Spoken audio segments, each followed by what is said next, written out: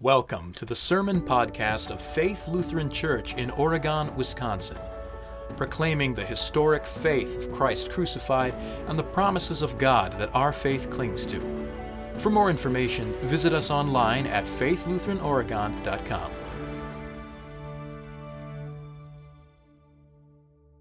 There are various medical reports that try to answer the question how long the human body can go without food. It's pretty well documented that the body can only survive a couple of days without water. But in theory, you could last much longer without food. And while there have been some who have gone for a bit longer, 40 days, they find, is about the upper limit that the human body can survive without food. In our lesson, immediately after his baptism, Jesus is led by the Holy Spirit into the wilderness to be tempted. And he fasts. That is, he refrains from eating anything for 40 days. And afterwards, Matthew says he was hungry. Kind of an understatement, I think. But they say that withholding food from the body for that long can have some serious side effects. Bone loss. Your muscles actually start to waste away. You feel cold all the time. You suffer from fatigue, and it becomes hard to concentrate or think. Jesus suffered these things. He was a true man, after all. He's not relying on any power he has as God here to escape the effects of fasting. He is at his weakest point, humanly speaking. And it's at this point that the devil preys on Jesus' weakness and hunger and tries to get him to doubt and misbelieve and eat. He says, "If you are the Son of God, command these stones to become bread." Now, there's a fine detail that we have here in Matthew's gospel. Matthew says Jesus was led by the Holy Spirit into the wilderness to be tempted. In other words, this isn't something Jesus himself chose, but he willingly submits to. He submits to the will of God. And he isn't just tempted just 3 times, but throughout these 40 days, the 3 that we have recorded here are just those 3 that come at the end of the 40 days. And not once did Jesus rely on his divine powers. What Jesus is doing here is literally joining us. He's becoming like us in every way, suffering and being tempted just as we are, yet he is without sin.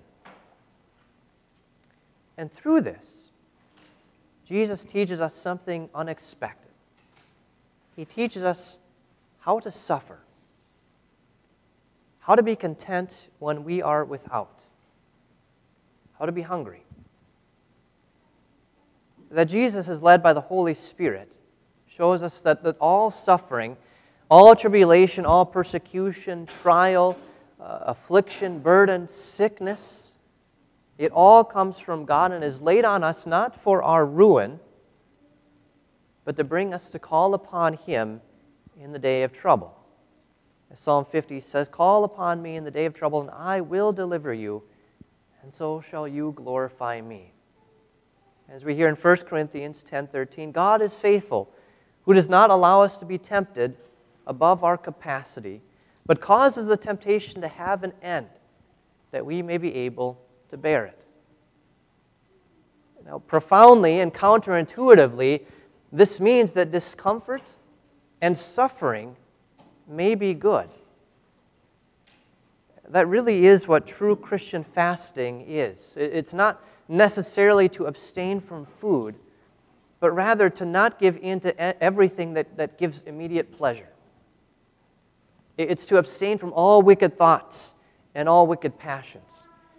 In fact, Jesus uses food as an illustration. He says, "Beware that your hearts be not burdened with feasting and drunkenness."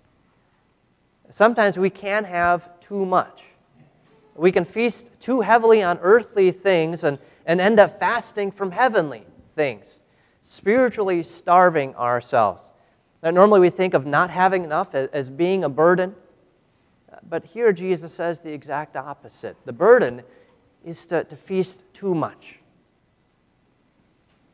It's estimated that about 28 million Americans will suffer from an eating disorder at some point in their life.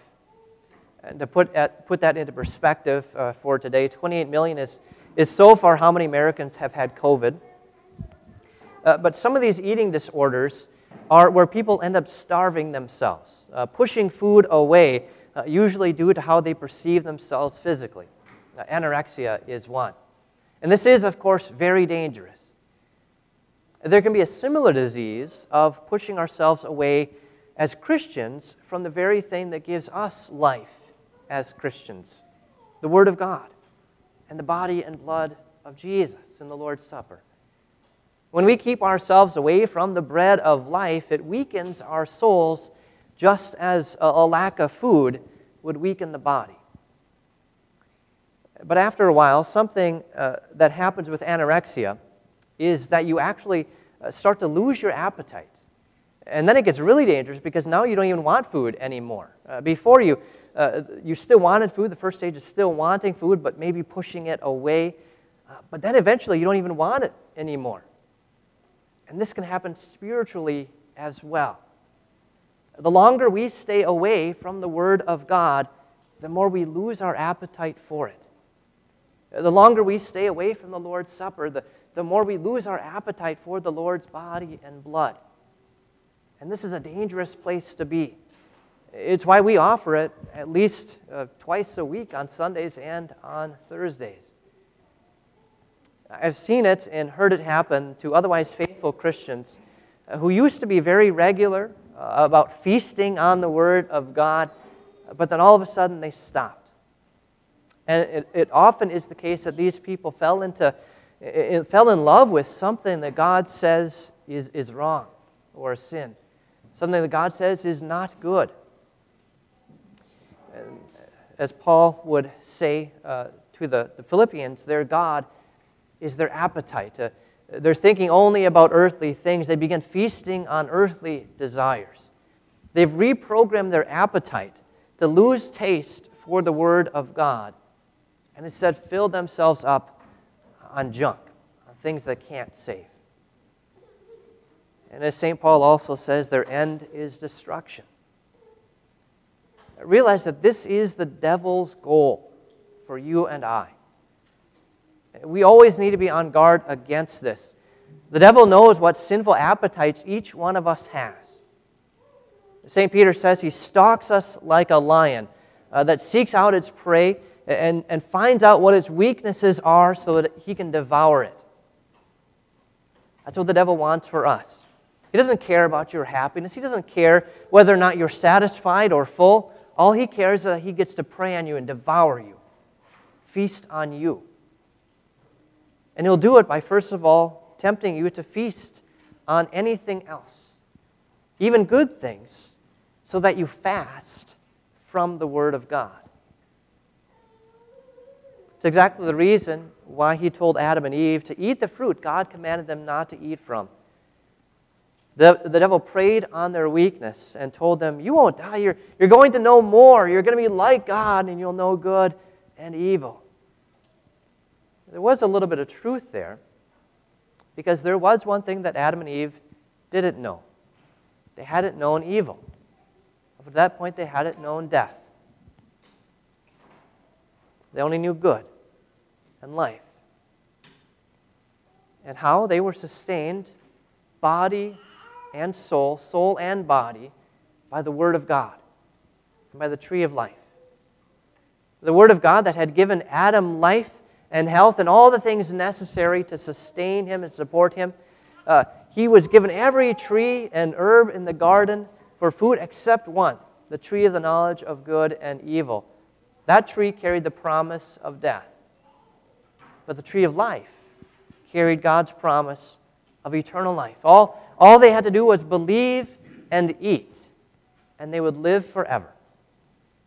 Forever feasting with God. The Lord had withheld nothing from Adam except that which was not good for him. Adam lived purely from the Word of God. And so too for us. God withholds nothing from us except that which is not good for us. Our suffering and our labor is good, because it too carries God's promise that He will sustain us through it and He will bring it to an end. But Satan had gotten Adam to feast on something else, a lie. Adam's sin was not just that he ate the wrong tree, but that he turned away from God's word and promise that brought him life. He turned towards death. And so Adam is sent into the wilderness unwillingly. God places angels at the entrance to the garden so Adam would not eat from the tree of life again, because eating from this tree now would mean eternal life, but eternal life in evil, an eternal life separated from God. Unworthily eating from this tree of life would mean judgment and death. Daily bread for Adam would now come through toil and labor, care and anxiety. Adam has to suffer and bear his cross that results finally in earthly death. But this too, like every other cross, God would bring to an end. And for us too, when death happens, God too brings it to an end for us. God would send another man who would turn away from temptation and turn towards the promises of God. A man who would be led to suffer and be tempted in the wilderness, but go willingly. A man who would fast so that Adam and all of us could feast. A man who on the tree of the cross would give life to all men and crush Satan, who once overcame by a tree, would in turn by a tree be overcome. When the devil tempts Jesus with food, Jesus responds with the very word of God that has sustained him throughout those 40 days. He said, "It is written, man shall not live by bread alone, but by every word that comes out of the mouth of God." In other words, God not only provides nourishment through earthly bread, but also through His Word. And realize that your bread, your earthly bread, only has the power to feed and nourish you because God's Word first made it that way. Bread and anything else in this world would not nourish or sustain if it were not for the Word of God. But with God's Word, we shall not be in want. That's why St. Paul can say in times of hunger, in the word of truth and the power of God, as dying and yet look, we live. As having nothing, yet possessing everything. And here's one more word and promise that God gives. He says, "Take and eat. This is my body given for you. Drink of it, all of you. This is my blood of the New Testament, which is shed for you and for many, for the remission of sins. This do often." The bread and wine God connects with His very special word, the promise of forgiveness, of strength in the face of temptation, and of new life, eternal life. So fast from sin and indulging in worldly appetites, and feast, most of all, on the only thing that can give true everlasting life. Feast on the tree of life. From Jesus' cross comes the bread and fruit of forgiveness, life, and immortality. Believe and eat. Feast on Jesus. In Jesus' name. Amen.